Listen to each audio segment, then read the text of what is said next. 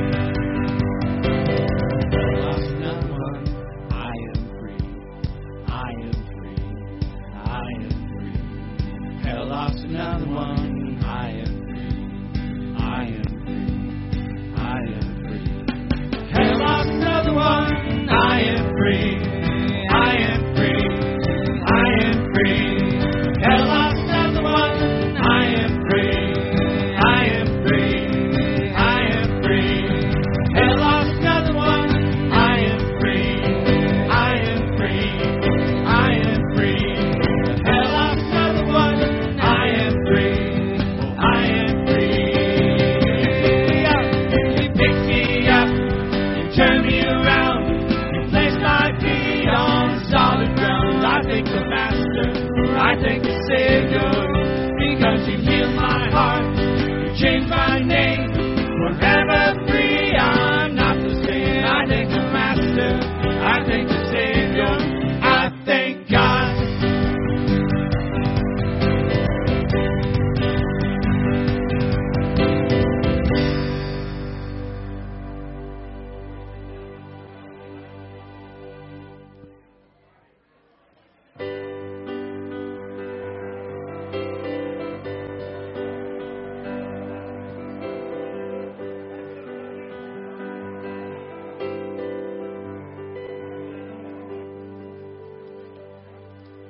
That gave you enough time, yeah?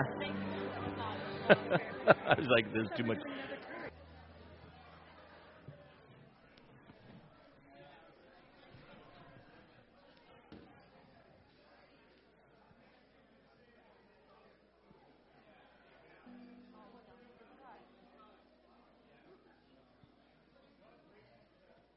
Well, good morning.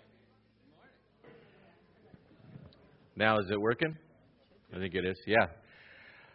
We want to welcome you guys this morning, as is our tradition and pattern. The last Sunday of the month, we look forward to supporting our missionaries. And so for the next month, which would be, we are, March? So April, we're going to be praying for the Christian school.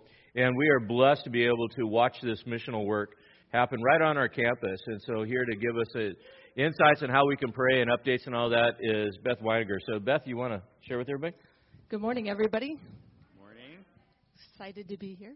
I just want to give you guys an update on how the school is doing. We have been blessed since I've been here, of course, but the last 3 years, we have had exponential growth. We have gone from 58 students in 2020 to 154 students this year. So God has truly blessed us. Yes, definitely. And I have to say, with that, WCF has been a huge help in this process. Your donations to our scholarship fund have been extremely helpful. 21 students this year have been able to come to the school because they were able to have scholarships, so I appreciate that. But I'm guessing you all are wondering where we're at with our building project, because it's kind of a project that's moved a little slow. So I wanted to give you an update on that. We have hired Lower Columbia River Engineering, and they are going to be working with us on the next steps. We are in the process of applying for permits, and we hope to break ground no later than fall. So be praying for that, because we actually would love to be partially out there in the fall. And I am looking forward and excited to see what God has for this school. Some of you may not know, but this is my last year as the administrator at the school. So we are in the process of looking for a new administrator. We have put out an ad in January, and we've had some applicants, and so we are excited about this process. And we are also know we're losing a teacher to moving, so we put out an ad for an elementary teacher. So if you guys know of anybody that would fit either of those roles, please send them our way, and please be praying for that transition. And we've also seen an increased need for a Christian high school.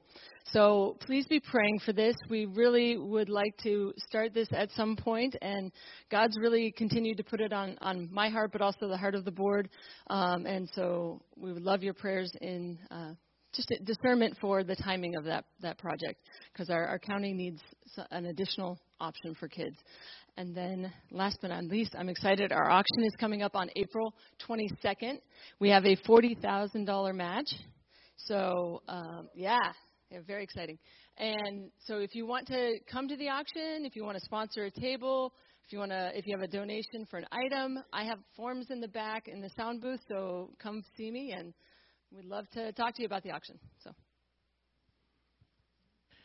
let's go ahead and let's pray for the Christian school and the ministry that's there. So let's pray. God, we thank you that you have given to us the privilege to be able to watch kids grow in the faith and the knowledge of the Lord Jesus Christ and the educational process, even here on campus. Lord, I thank you for the provision for the school. And Lord, we know that you guide the steps, and your timing is always perfect.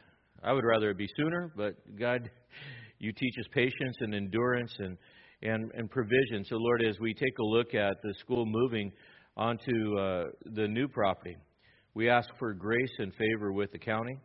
We ask, God, that you would open the logjam in the permitting process and all the things that are necessary, that you provide the resources for the buildings. And Lord, I thank you for the kids that are here, but we know that there are many more kids and families that need to benefit from this.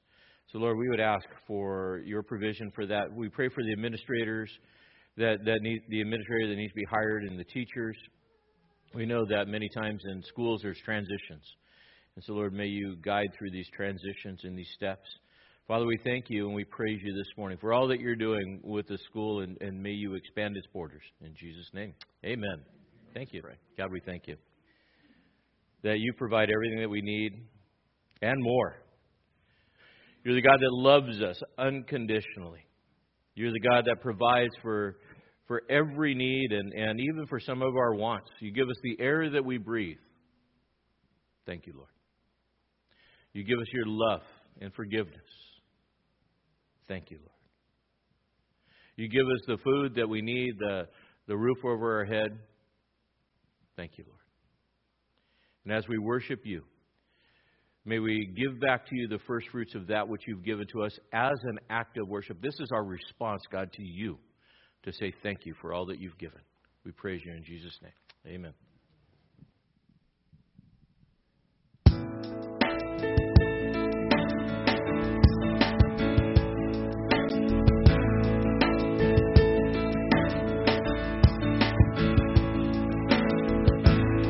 Remember those walls that we call sin and shame. They were like prisons that we couldn't escape. But he came and he died and he rose. Those walls are up now.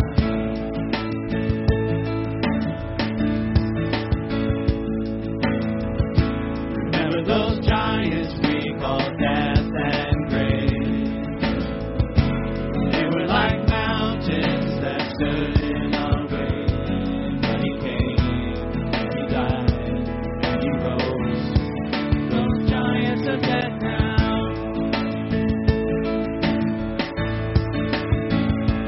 This is our God. This is who he is. He loves us. This is our God. This is what he does. He saves us. He bore the cross, beat the grave. Let heaven and earth proclaim. This is our God, King Jesus.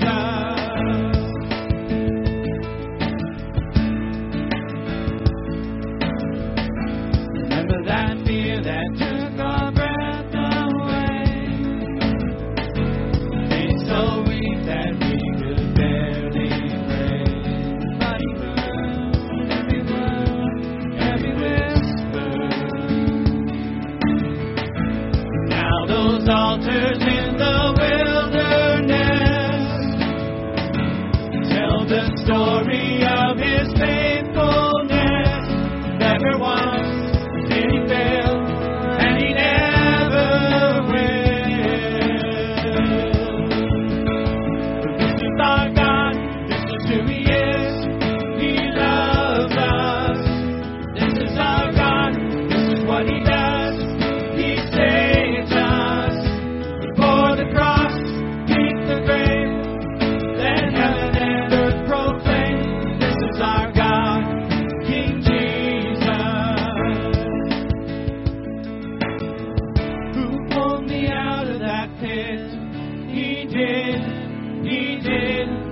Who paid for all of our sin? Nobody but Jesus. Who pulled me out of that pit? He did, he did. Who paid for all of our sin? Nobody but Jesus. Who rescued me from that grave? Yahweh, Yahweh. Who gets the glory and praise? Nobody but Jesus. Who rescued me from that grave? Yahweh, Yahweh. Who gets the glory and praise? Nobody but him. This is our God. This is who he is. He loves us.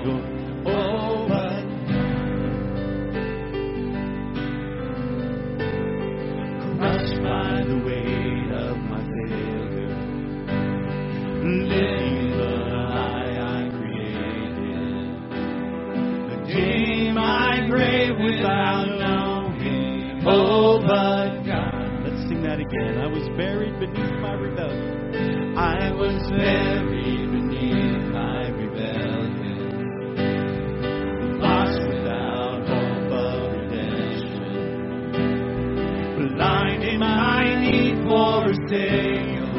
Oh, but God, crushed by the weight of my failure, living the lie I created, digging my grave without knowing. Oh, but God, rich in mercy, how you love me, too much to let me stay lost. My salvation sent from heaven, nailing my sin to a cross. Oh, but God, you gave me a truth worth believing. I traded my chains for your freedom. You were the one that I needed. Oh, but God, resurrected my heart from the ruins. My rescue came through like the morning. Now this is my sure testimony. Oh, but God, rich in mercy, how you love me, too much to let me stay lost. My salvation sent from heaven, nailing my sin to a cross. Oh, but God, all the wreckage of my choices you have turned to life from ashes, lifted from death, risen with Him. Now I stand in confidence. I know that all the wreckage of my choices you have turned to life from ashes, lifted from death, risen with Him. Now I stand in confidence. Rich in mercy, how you love me, too much to let me stay lost. My salvation sent from heaven, nailing my sin to a cross. Rich in mercy, how you love me, too much to let me stay lost. My salvation sent from heaven, nailing my sin to a cross. Oh, but God, oh, but God, oh, but God, oh, but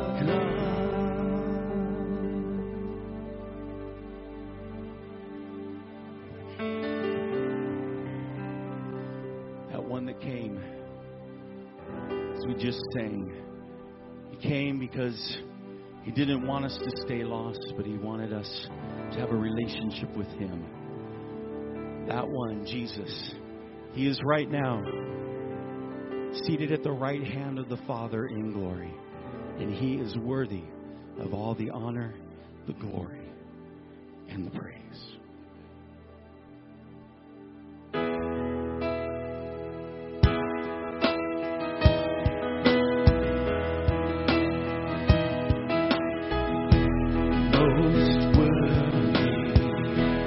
worthy of praise, exalted above all things, my God. You are my God. Your splendor and majesty, your wonder fills everything, my God. You are my God. Holy is the Lord. Holy is the Lord Almighty, seated on the throne. Seated on the throne of glory, high lifted up. Your presence fills the temple where we worship you. Oh, we worship you. Creation points to the King. The heavens can't help but sing to you, our God. Holy is the Lord. Holy is the Lord Almighty, seated on the throne. Seated on the throne of glory, high and lifted up. Your presence fills the temple where we worship you. Oh, we worship you. Hallelujah to the one who came and made a way. Hallelujah to the one who died and rose again. Hallelujah to the only name above all names. Glory and honor and power forever. Hallelujah to the one who came and made a way. Hallelujah to the one who died and rose again. Hallelujah to the only name above all names. Glory and honor and power forever. Glory and honor and power forever.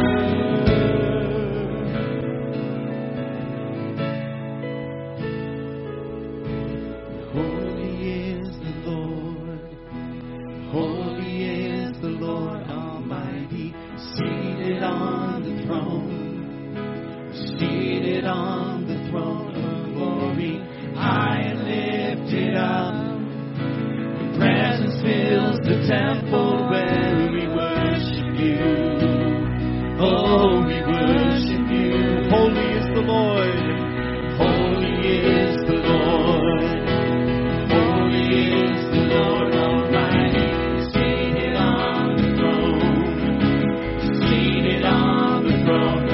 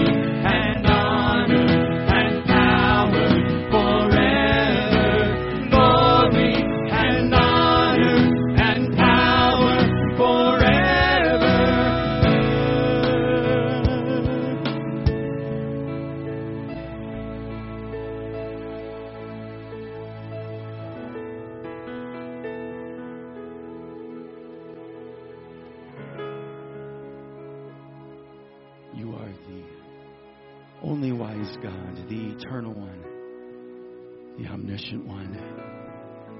You are incomprehensible, undescribable.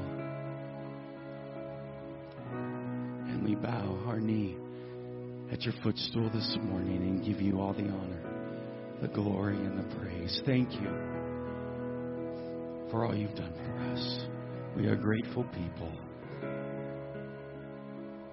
God, it's our desire that we never forget each moment of every day, that we are reminded of your great love for us, of what you've done for us in the incredible, almighty God that we can call our Father, that we can call our Savior, and that we can call our Lord.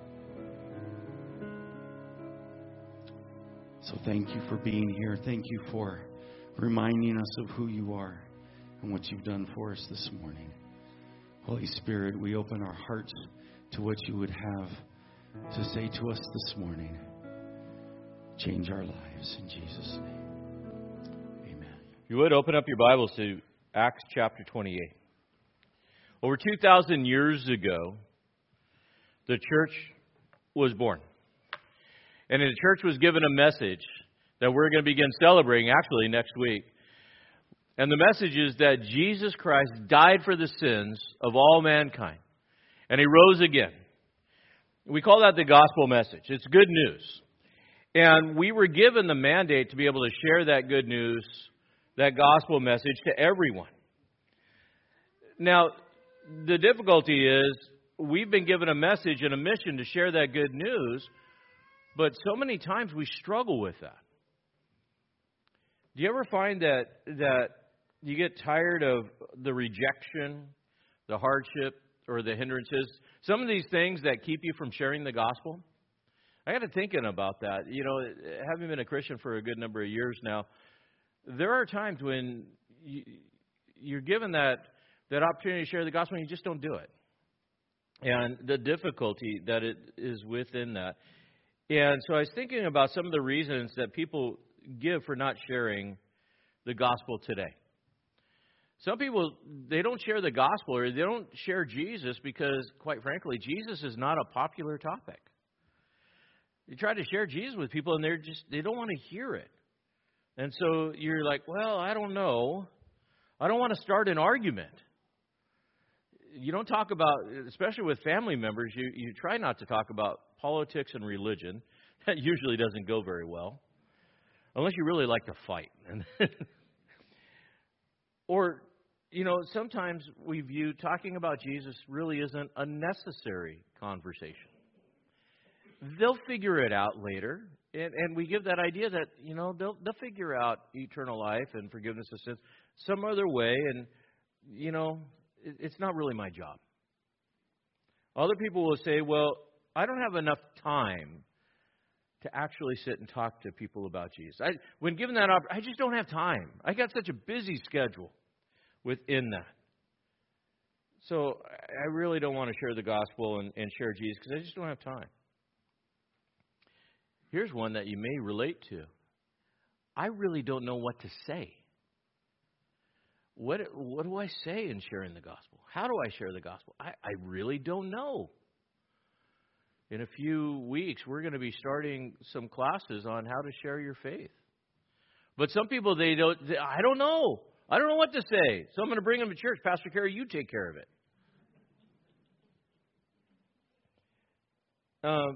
And here's another one. I don't share the gospel because I don't hang around unbelievers. I don't know any unbelievers. Everybody I know is a Christian. And so your circle of relationships is very minimal. Evangelism is a conversation that we need to have. We're mandated to have within this. And we need to take every opportunity and divine appointment, regardless of the circumstances, to share Jesus. To be open to that. We're coming here to Acts 28 within this, and we're seeing the end of Paul's travel narrative. Paul, probably one of the greatest evangelists that have ever lived within this. And he's tired. He's been beaten up, shipwrecked all these different things, and he comes to an end, and he wants to get to Rome. And Satan is continually trying to silence Paul's ministry. Satan is trying to silence your ministry. He's trying to silence the gospel. Consider the world today. Is Satan trying to silence the gospel? Absolutely. I just was speaking with someone this morning, and there was a law that was put before the Knesset, which is the Jewish, it would be like the Jewish ruling group in Israel. And someone was trying to make it a law in Israel that you could not name the name of Jesus. You couldn't proselytize in Israel. Now, is that happening in our world today? In our country today? Absolutely it is. And so in our social climate where everything that people are offended by is being canceled, they're trying to cancel God. Question, can you cancel God? Can you cancel the gospel? No. Satan has been trying to cancel the gospel message ever since the original gospel was given in Genesis. You can't cancel God. How do we know that? Well, Isaiah 26, verse 4 says this, "Trust in the Lord forever, for in God, the Lord, we have an everlasting rock." One of the things that we understand is you can't cancel the gospel message because the gospel message is an everlasting message from an everlasting God. You can't stop him. Psalm 119, 160 says, "The sum of your word is truth, and every one of your righteous ordinances is everlasting." It doesn't matter what government, what people, what social class try to stop the gospel. It can't be stopped, including Satan. So we need to continue on in sharing that gospel. Why? Because the love of God is everlasting. Psalm 100 verse 5 says this, "For the Lord is good, his hesed or loving kindness is everlasting, and his faithfulness to all generations." We serve an everlasting God that has an everlasting message. And that message is that he loves you and that he gave his son for you. And you think about the enemy of the gospel. He wants to cancel that message, and we should never give in to that. And it's a message that's based on grace. Paul would write to the Romans in Romans chapter 10, 13 to 15. "For whoever will call upon the name of the Lord will be saved." Who's the whoever? It's not rocket science, it's whoever. "But how will they call on him who they have not believed? How will they believe in him whom they've not heard? And how will they hear without a preacher?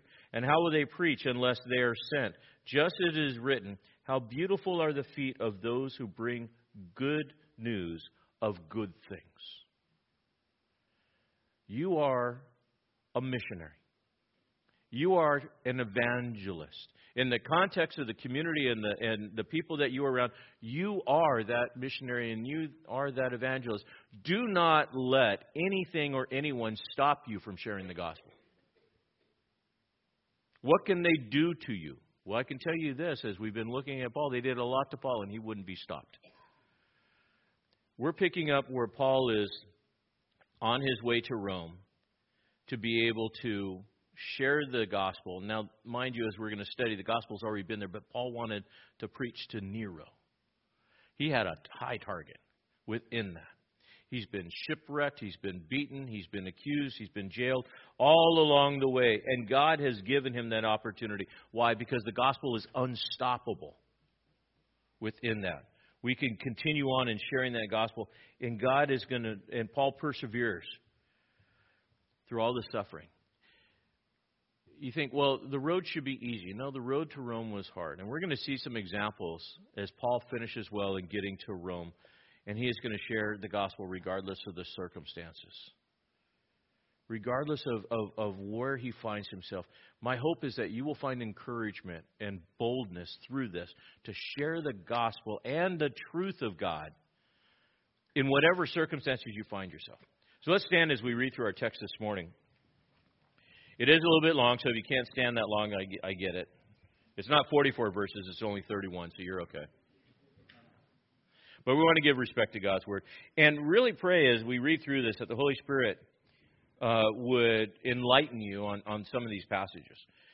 in verse 1 of chapter 28. And when they had been brought safely through, then we found out that the island was called Malta. The natives showed us extraordinary kindness, for because of the rain that had set in and because of the cold, they kindled a fire and received us all. And when Paul had gathered a bundle of sticks and laid them on the fire, a viper came out because of the heat and fastened itself on his hand. And when the natives saw the creature hanging from his hand, they began saying to one another, "Undoubtedly this man is a murderer. And though he has been saved from the sea, justice has not allowed him to live." However, he shook the creature off the fire and suffered no harm. But they were expecting that he would be about to swell up or suddenly fall down dead. But after they had waited a long time and had seen nothing unusual happen to him, they changed their minds and began to say that he was a god. Now in the neighborhood of that place were lands belonging to the leading man of the island, named Publius, who welcomed us and entertained us courteously for 3 days. And it happened that the father of Publius was lying in a bed afflicted with a recurrent fever and dysentery. And when Paul went in to see him and after prayed, he laid hands on him and healed him. And this happened, the rest of the people on the island who had diseases were coming to him and getting cured. And they also honored us with many marks of respect. And when we were setting sail, they supplied us with all that we needed. And at the end of 3 months, we set sail on an Alexandria ship, which had wintered at the island and had the twin brothers for its figurehead. And after we put in at Syracuse, we stayed there for 3 days. And there we sailed around and arrived in Rhegium, and the south of the wind sprang up. And on the second day, we came to Puteoli. And there we found some brethren, and were invited to stay with them for 7 days. And thus we came to Rome. And the brethren, when they heard about us, came from there as far as the market of Appius and 3 inns to meet us. And when Paul saw them, he thanked God and took courage. And when they entered Rome, Paul was allowed to stay by himself with a soldier who was guarding him. After 3 days, Paul called together those who were the leading men of the Jews. And when they came together, he began saying to them, "Brethren, though I had done nothing against our people of the customs of our fathers, yet I was delivered as a prisoner from Jerusalem into the hands of the Romans. And when they had examined me, they were willing to release me because there were no ground for putting me to death. But when the Jews objected, I was forced to appeal to Caesar, not that I had accusation against my nation. And for this reason, therefore, I requested to see you and to speak with you, for I'm wearing this chain for the sake of the hope of Israel." Well, they said to him, "We have neither received letters from Judea concerning you, nor any of the brethren come here and reported or spoke anything bad about you. But we desire to hear from you and what your views are. For concerning this sect, it is known to us that it is spoken against everywhere." And when they had set the day for Paul, they came to him at his lodging. Large numbers were explaining to them by solemnly testifying about the kingdom of God, and trying to persuade them concerning Jesus from both the law of Moses and the prophets, from morning till evening. Now some were being persuaded by the things spoken, but others would not believe. And when they didn't agree with one another, they began leaving after Paul spoke one parting word. The Holy Spirit rightly spoke through Isaiah the prophet to your fathers, saying, quote, "Go to this people and say, you will keep on hearing, but will not understand. You will keep on seeing, but will not perceive. For the heart of this people has become dull. And with their ears they scarcely hear, and they have closed their eyes. Otherwise they might see with their eyes, hear with their ears, understand with their heart, and return, and I would heal them. Therefore let it be known to you that this salvation of God has been sent to the Gentiles, and they will also listen." When he had spoken these words, the Jews departed, having a great dispute amongst themselves. He stayed for 2 full years in his own rented quarters, and was welcoming all who came to him, preaching the kingdom of God, and teaching concerning the Lord Jesus Christ with all openness unhindered. May God bless the reading of his word. You can be seated. So we start out reminding you, Paul is on his journey from Jerusalem to Caesarea Maritima, where he stood court, and then after a couple of trials, he was sent on a ship and was going through a storm and passed through a storm and shipwrecked on Malta. Now, again, to remind you where it is, Malta was 60 miles south of Sicily. That is there. So you guys can see that Italy is here. There's the boot, right? Malta is here. Sicily is here. And there's Syracuse.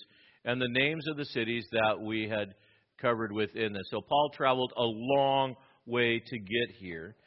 And he lands on this island shipwreck. And remember God's promise. God's promise was, keep everybody on the ship. We're going to wreck the ship.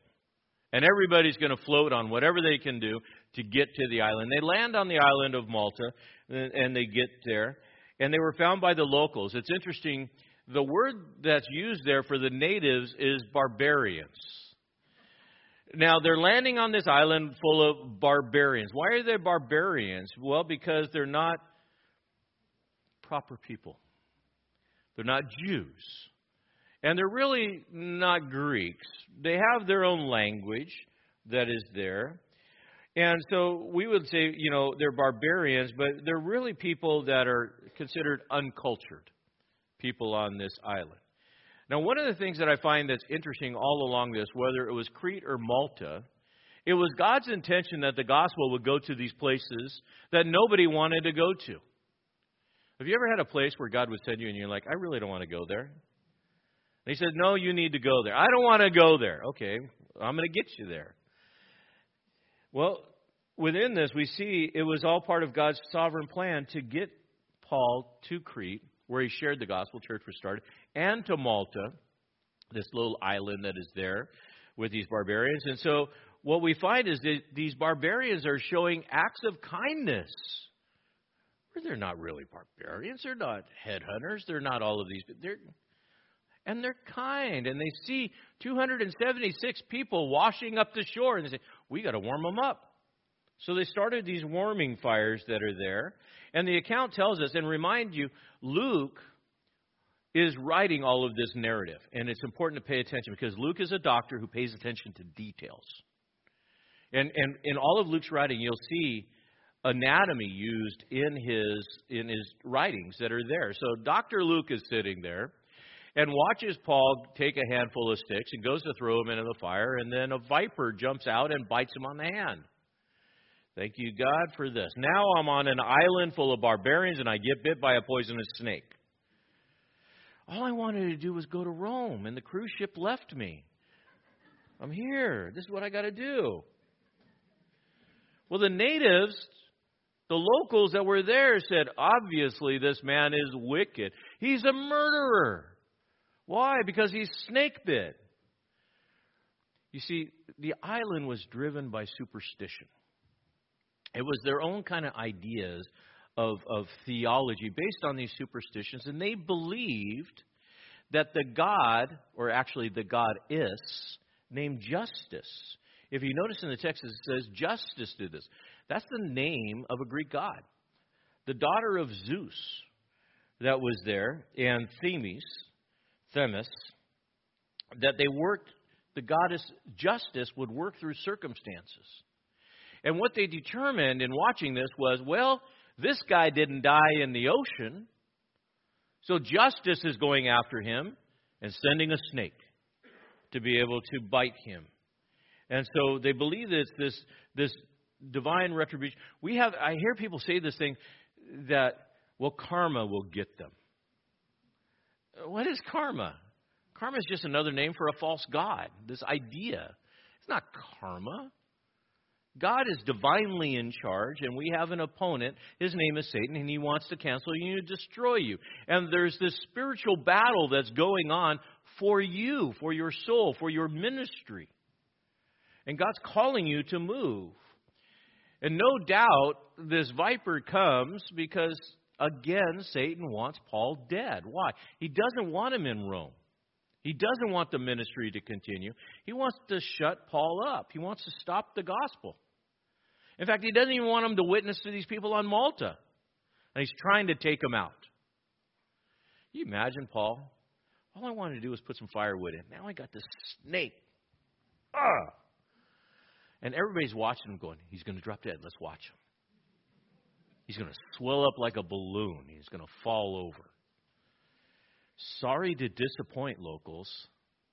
God's in charge. What's powerful about this? The sovereign God said to Paul, you will be my witness in Rome, and nothing is going to stop you. And Satan is throwing everything he can to try to stop him from continuing on in this path. And God, who is sovereignly protecting Paul, He protected him through all the beatings, through all the imprisonments, through all the different things, the storm. God has protected Paul all along the way, even to the point that where he was stoned and thought to be dead and died and was caught up into the third heaven. Even that didn't stop him from moving forward. Do you realize that God is not done with you until He's done with you and will take you home? You don't get to be done until God says you're done to take you home. Everybody take a breath.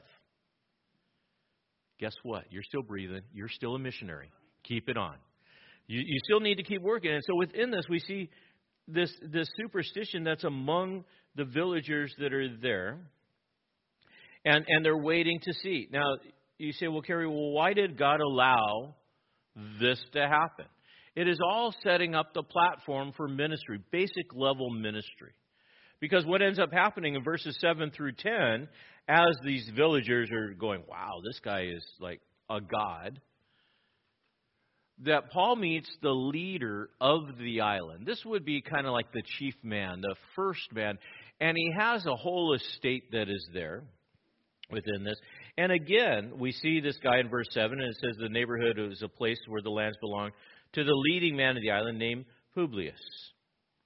Now, within this, Paul didn't allow the superstitions to stop him from ministry. He meets Publius, who welcomes him and entertains him and gives them a lot of opportunity and shows hospitality or philanthropy. Now, can you imagine, you've been on a ship, you've been in ports, you've gone through all this stuff, and the guy who is the richest guy on the island that owns this big estate says, hey, you can come stay with me for a while. And you look and there's food and there's a place to sleep and there's all of this stuff. Would you do that? Absolutely you would. You know, he's got this little condo and he's ready to go and being taken care of and all of this. But again, we see a divine appointment. Why? Because Publius' father, while Paul is there, gets sick. Now, Dr. Luke says he got sick with a fever and dysentery. Now, you don't find that kind of detail in other places of Scripture, but the doctor says, yeah, he had a fever and he had dysentery. Have you ever heard of Montezuma's Revenge? It's a thing. And if you go to Mexico or you'll know. Right? If you travel much, you'll know. And you know, when we went to Turkey and some of our trips, people have figured it out. Well, there's this thing called Malta fever. It's a real thing. And so, you know, Publius' dad had Malta fever. He got sick within this. And you say, well, why is that important? Because one of the basic levels of evangelism is meeting a person's need that provides a platform to witness. You take a look at Jesus. What did He do? He fed 5,000 with 2 fish and some loaves and 5 loaves and was able to have a platform for ministry. He would heal the sick. He would heal the lame. He would heal the blind. Why? Why all the miracles? Why didn't He just heal everybody? Because He healed people in the divine, based on a divine appointment to give a platform to be able to preach. And so Paul reverts back to basic level ministry 101. You want the opportunity to evangelize. When God gives you a divine appointment to minister to somebody, meet their human need, which gives you the platform to be able to share Jesus within this. What was Paul bringing? He was bringing the divine power of God to a people that were superstitious. He was bringing the power of God to a group of people that were believing in the goddess Justice and all of the other goddesses or gods that were there. He was bringing the one true God. And how did He do that? Through action. Through love. He goes in and he lays hands on Publius' father and prays for him and heals him. There's power in that.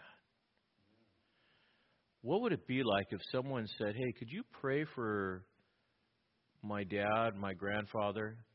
And you said, okay, let's go to his house. Let me pray for him specifically. Let me go inside and pray over him right now. What kind of message would that say? What kind of power would that be? To actually take the time to go to someplace where somebody is sick and say, yes, I want to pray for you right now in person. The ability to be present in somebody's illness, in somebody's difficulty. To pray for them. In James chapter 5, verse 14, it says this, if anyone among you sick, then he must call for the elders of the church, and they are to pray over him, anointing him with oil in the name of the Lord.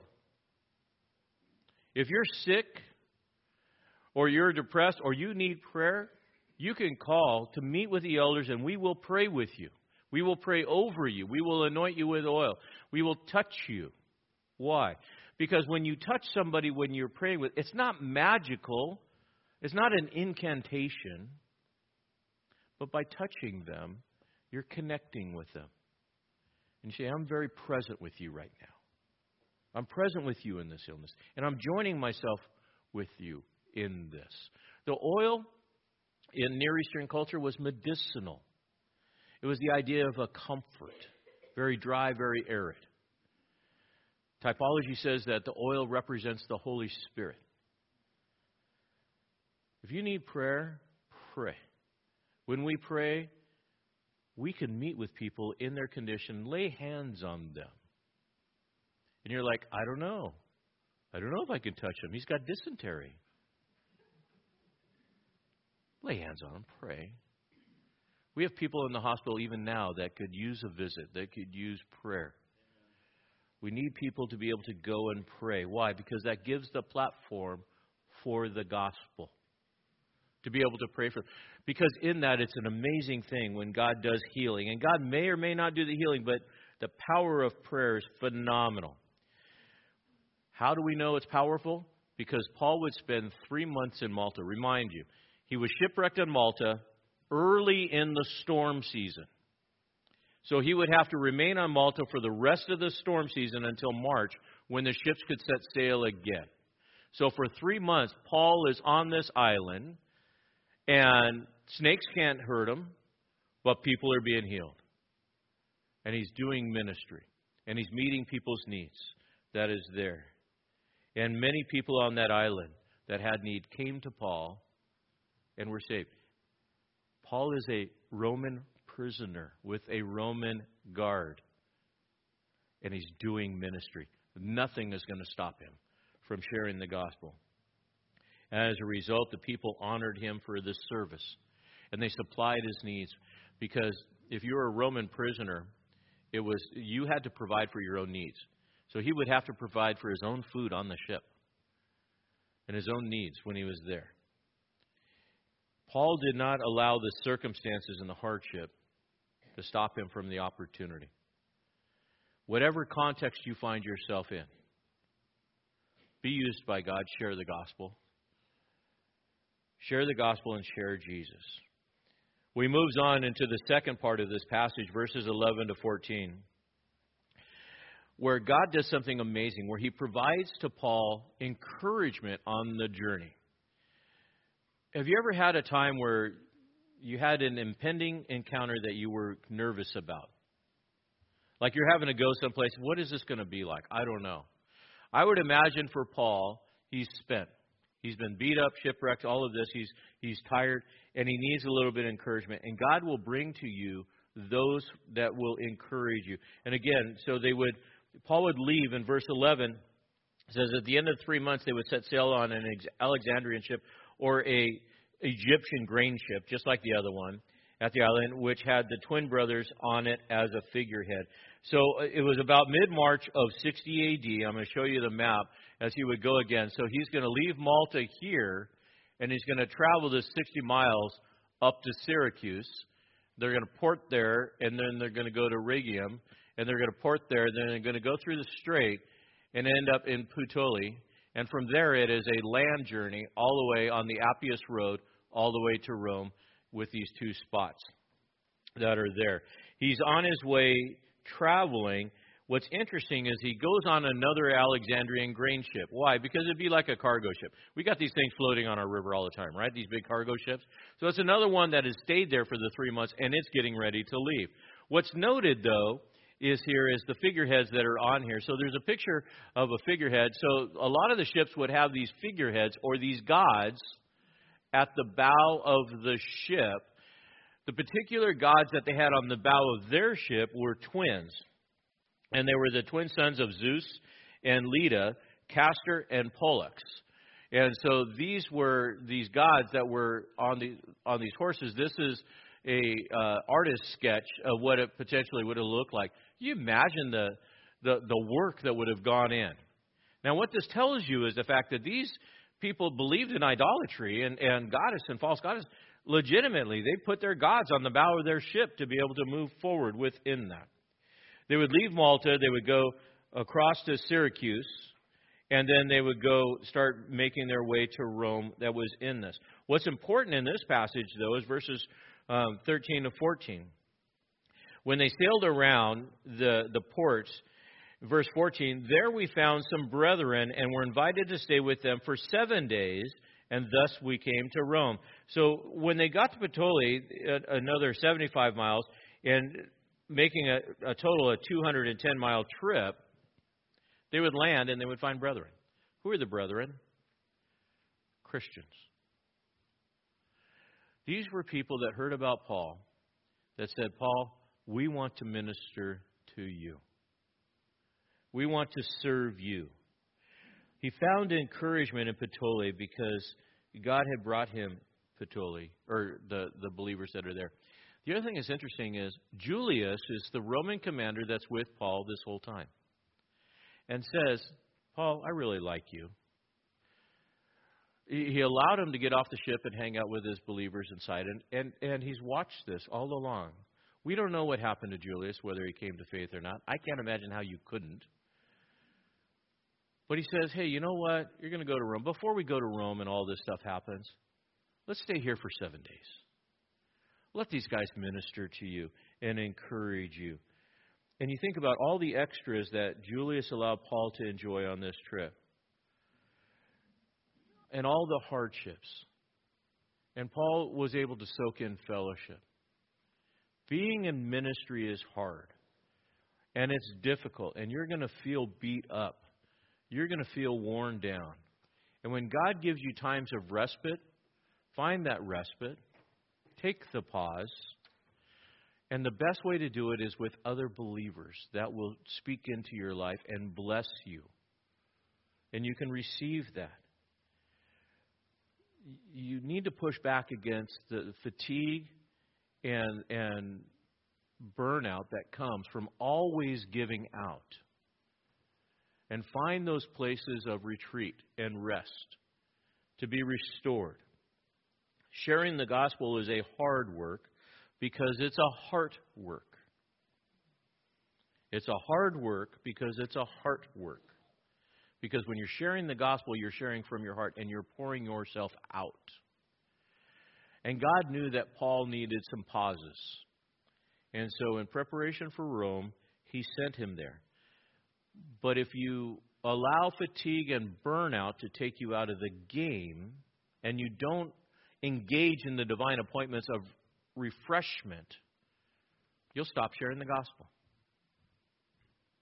Don't allow fatigue and burnout to stop you from sharing the gospel. Continue on and find hospitality, find refreshment, find breaks. Take those times off to re-energize. And then once you re-energize, hit it again. Go again. And that's what Paul does. Verses 15 to 31, Paul finishes this journey to get to Rome. And he goes on and he says, and the brethren that were there heard about us. They came as far as the market of Appius and 3 inns to meet us. And Paul saw them. He thanked God and took courage. And again, I'm going to show you that map because this is, he's going to go here and he's going to land here and he's going to start on the Appian Way, which is an inward road. It's a 130-mile journey from here. And he'll go to the two stations. We would call these rest stops. So he would go to the market or the Forum of Appius and stop there, and then he would travel another 10 miles to 3 taverns. No, it is not a bar. But it was a rest stop. And so within this, it was a place that they would go within this. And again, what happens is the believers from Rome, they come down. In fact, I think I have do I have another map? Yeah, I do. So they would come from Rome. They heard that Paul was coming, and they would come from Rome and meet him here and then travel the rest of the way. The first set of locals that Paul encountered were barbarians. They didn't understand the superstition. These are believers that have come to meet with Paul and to walk him into this place, this new ministry that is there. And they'll accompany him all the way in. He would end up being able to stay there for 2 full years and do ministry. In fact, we read about it in Acts 28:30. And he stayed there 2 full years in his own rented house that was there within this. And why was he there in a rented house? Because he wanted to preach to Nero. Question. Could Paul have stayed in Jerusalem? Could he have stayed in Antioch? Sure. What was driving him? What would cause him to continue to have a desire to share the gospel, to go to places where he knew he would be beaten, in jail, put his life in jeopardy in all of these things? What would move him? Luke, in writing this narrative, brings everything full circle from the beginning. Acts chapter 1, verse 8. But you will receive power when the Holy Spirit has come upon you. And you shall be my witnesses in Jerusalem, Judea, Samaria, to the remotest parts of the earth. Jerusalem is on the east. Rome is on the west. And in the context of society, this is the east to the west. But what would move Paul to do this? The Holy Spirit. The internal drive and direction of the Holy Spirit guiding him to fulfill these promises and the calling. And when Paul was called, remember, when he was called into ministry, Acts 9:15-16. But the Lord said to him, "Go, for he is a chosen instrument of mine to bear my name before the Gentiles and the kings and the sons of Israel. Note, for I will show him how much he must suffer for my name's sake." Paul's journey was to share the gospel. And it was through a path of suffering. Paul knew that. And he embraced his calling and he embraced his ministry. This is what he was called to do. What are you called to do? I can tell you this. We're all called the same thing. Share the gospel. But your path and your journey is going to be your path and your journey. The appointments that you encounter along the way are the things that God's called you to. And you need to continue until your race is done. Paul wanted this audience with Nero, and it would take 2 years to do that. He would pay for his own lodging while he was there and supported by the churches. When he was there, it's interesting. Paul followed the same pattern. There were 11 synagogues in Rome. 11 synagogues. The gospel had first come to Rome in 49 A.D. The Jews were there in 11 synagogues. Paul had the opportunity to just go to the Christians, but he doesn't. What does he do? He lands, and when he gets there, he's there for 3 days, and then he summons all the synagogue leaders from all 11 synagogues to come meet with him to introduce himself to them. Why? Because Paul believed that the gospel should go to the Jew first, his own people first. And he practiced that pattern of evangelism and ministry everywhere he went. He followed the Acts 1:8 model and said the gospel is to the Jew first and then to the Gentile. So he gets to Rome in this Gentile city and he says, no, I want to meet with the Jewish leaders first. Because in Paul's mind, if I can get these Jewish leaders to come to faith and accept Jesus Christ, then they're going to have the platform in 11 different synagogues to share the gospel. Powerful. So his first meeting, he'll have 2 meetings with them. First meeting is he meets with them and introduces himself to him, declares his innocence. I haven't violated any Jewish traditions, all of these things. And the people say, we haven't heard anything about you. The Jewish zealots didn't come out. We've got no letters. We need to know more. Paul says, okay. You want to know more? Come back another day and then I'll meet with you. How did Paul evangelize? He made his primary connection. This is who I am. And he planted that little seed, that little nugget. And they bit. And they said, yeah, we want to know more about this sect that we've heard so much about, the Nazarene. We want to know more about this Jesus. It's a rumble in Rome. We want to know more. And since you're from there, will you tell us? As a Jewish rabbi would there. What was the seed that Paul planted? The hope of the resurrection. Notice, he says, I was arrested for the hope of Israel.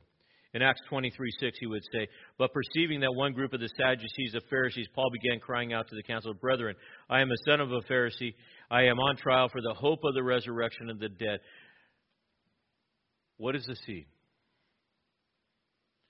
Would you like to know, if you were to die today, that you could have eternal life in the presence of God and have all of your sins forgiven? What would be the seed? If you were to die today, where would you go? What would happen to you? And let that soak. You want to know more? Let's talk. Evangelism is pretty simple. You reach out to the heart of the people. Meet their need. Paul would evangelize in the second meeting. And it says, and he would evangelize from what? The law and the prophets. Why? Because there is no New Testament. It's being written during that time. You say, well, can I learn about Jesus in the law and the prophets? Can I learn about Jesus in the Old Testament? Yes. Yes. The gospel is in every book of the Old Testament. Jesus, in talking to those that were the two men on the road to Emmaus, from the law and the prophets, evangelized the two men that were there.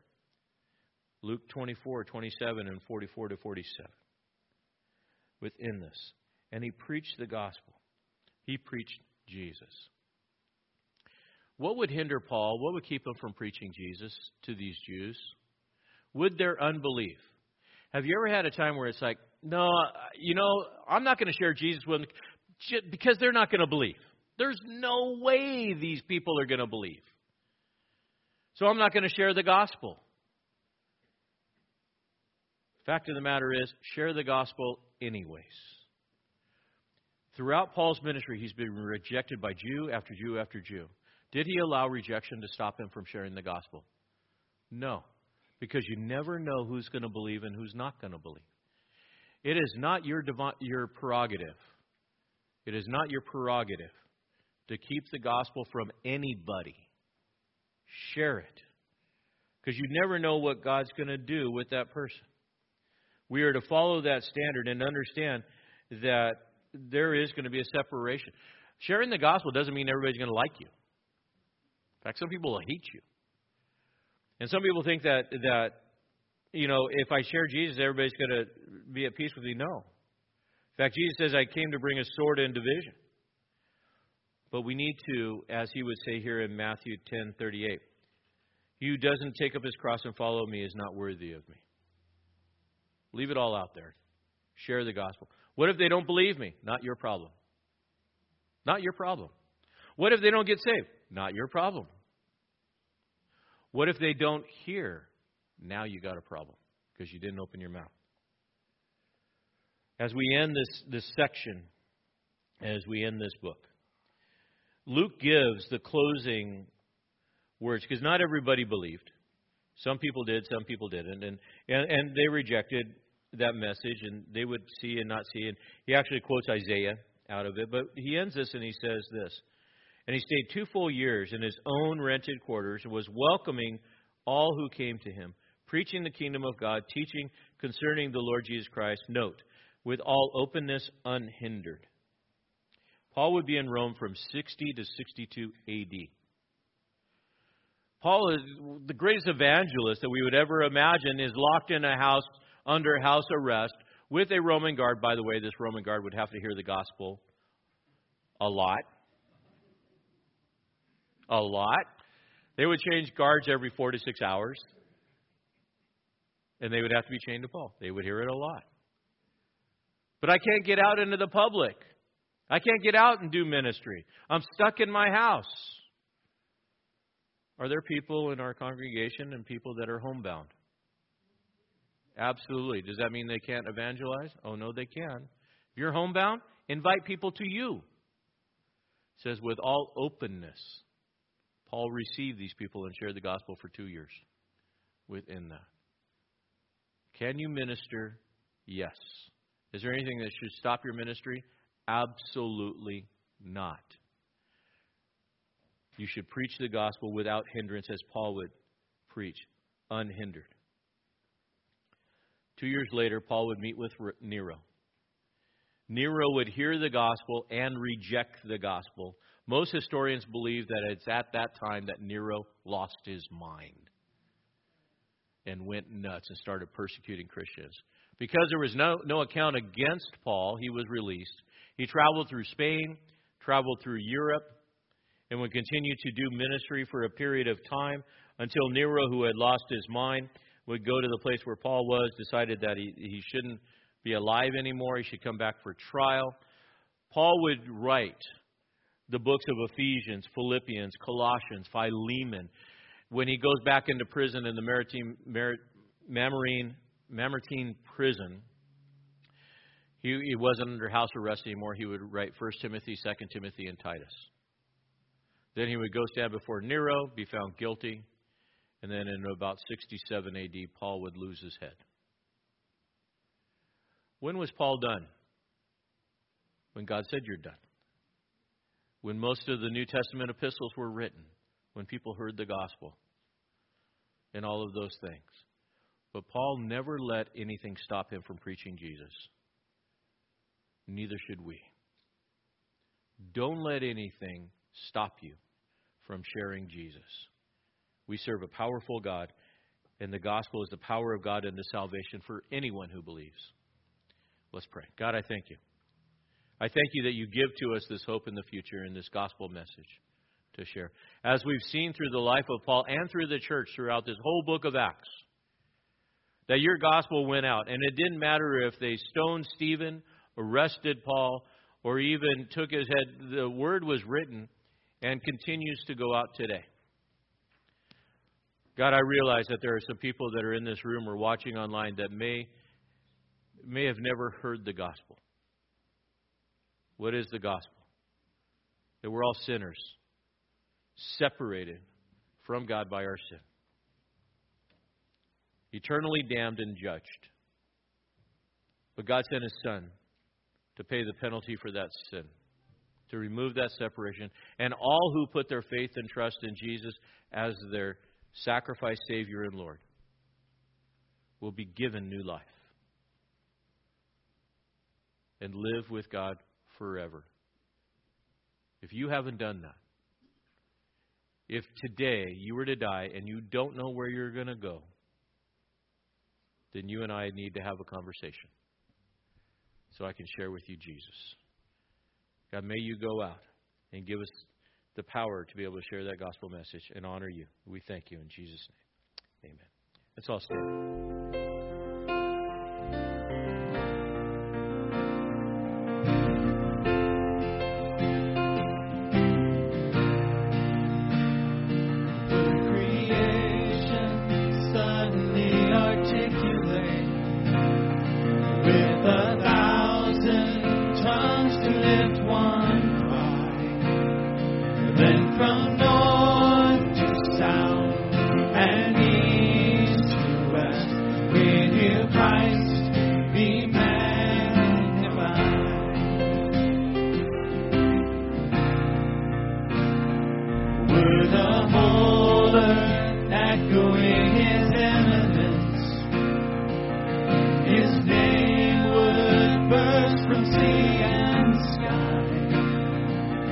from the rivers to the mountaintops, we hear Christ be magnified.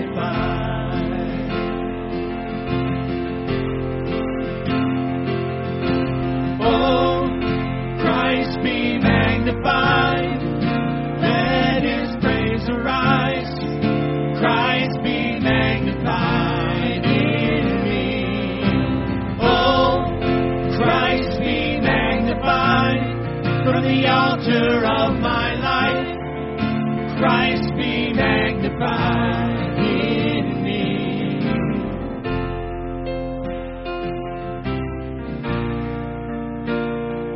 Every creature finds its inmost melody, and every human heart is made and cries when in one enraptured hymn of praise we'll sing Christ be magnified.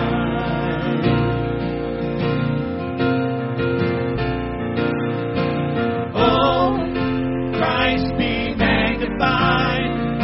Let His praise arise. Christ be magnified in me. Oh, Christ be magnified from the altar of my life. Christ be magnified in me. Christ be magnified. Oh, Christ be magnified. Let His praise arise. Christ be magnified in me. Oh, Christ be magnified from the altar of my life. Christ be magnified in me.